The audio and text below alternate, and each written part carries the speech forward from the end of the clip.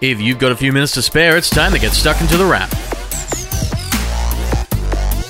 It's the middle of September 2020, and you're listening to The Wrap, Australia's fastest technology roundup. And while last week saw plenty of computers from the virtual mid-year tech show that was IFA, this week the focus has largely turned to entertainment. Specifically, how you'll be entertained with technology in the coming months. Even though we're all mostly inside at the moment, staying entertained is still a big deal, because there need to be ways to do that beyond, switching on the TV. That is clearly one of the ways you can do it, and these days it's even a way to bring the magic of cinema home, as companies like Disney try out a model to let you watch cinema releases at home now that fewer people are attending the theater due to the problems with the coronavirus. If you're looking to replicate that big screen experience at home, you'll see more projectors coming to market, as the world of the big screen finally finds a way to come home properly. There were 2 of those this week, as Epson threw its hand in with a short-throw laser projector, while 4K cinema projectors from Sony focused on folks with big pockets and a need for high-res imagery.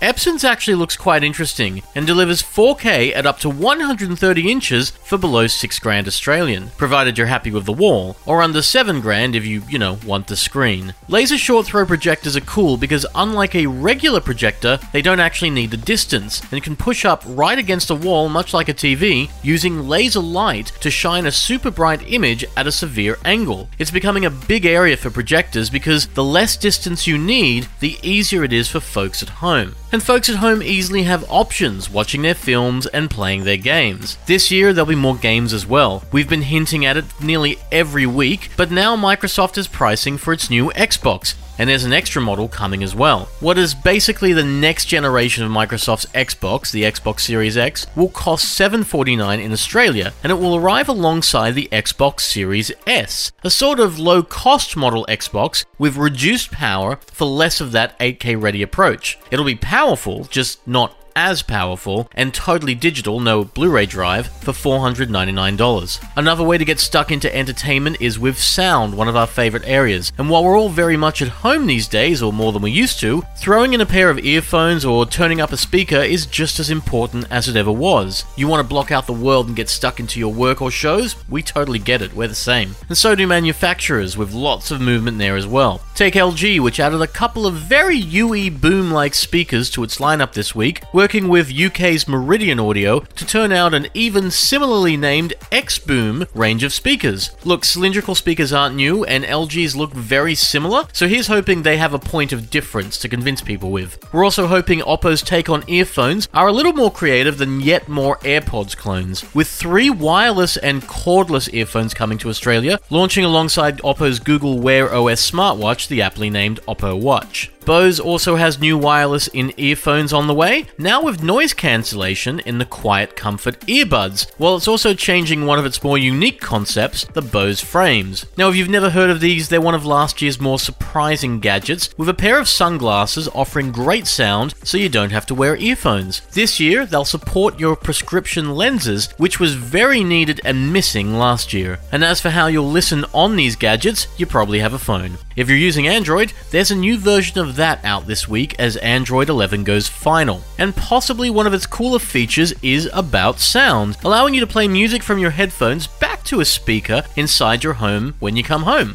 Think of it as the idea of you're jamming to your favorite track on the way home, only you want to keep the party going on your home speakers. This will do that. It's one of many features in Android 11, and it's rolling out to phones from now. First on Google Pixels, but coming to Oppo and Realme devices next, plus the other big ones, Samsung, LG, Motorola, and so on, in the near future. And very much in the near future will be some stuff from Apple. Yes, it's about that time of year. When September rolls around, it's usually a sign that new iPhones can't be too far behind. Next week, you can expect a reasonable amount of Apple news on top of everything else, with Apple's invite to journos saying, "Time flies," which makes us think it'll have more to do with the Apple Watch than the iPhone, though rumors suggest any number of devices could be launched, including a new iPad, a new HomePod, up to 4 new iPhones, and maybe even a Mac. To put it simply, if you're thinking of buying any one of those in the next week, you might just want to hold off, because really, that's not far away at all. For this week, you've been listening to The Wrap, Australia's fastest technology roundup. The Wrap can be found every week at Podcast One, Spotify, and Apple Podcasts, and we'll be back next week for more Tech in 5. Until then, have a great one, stay safe, stay sane, and take care.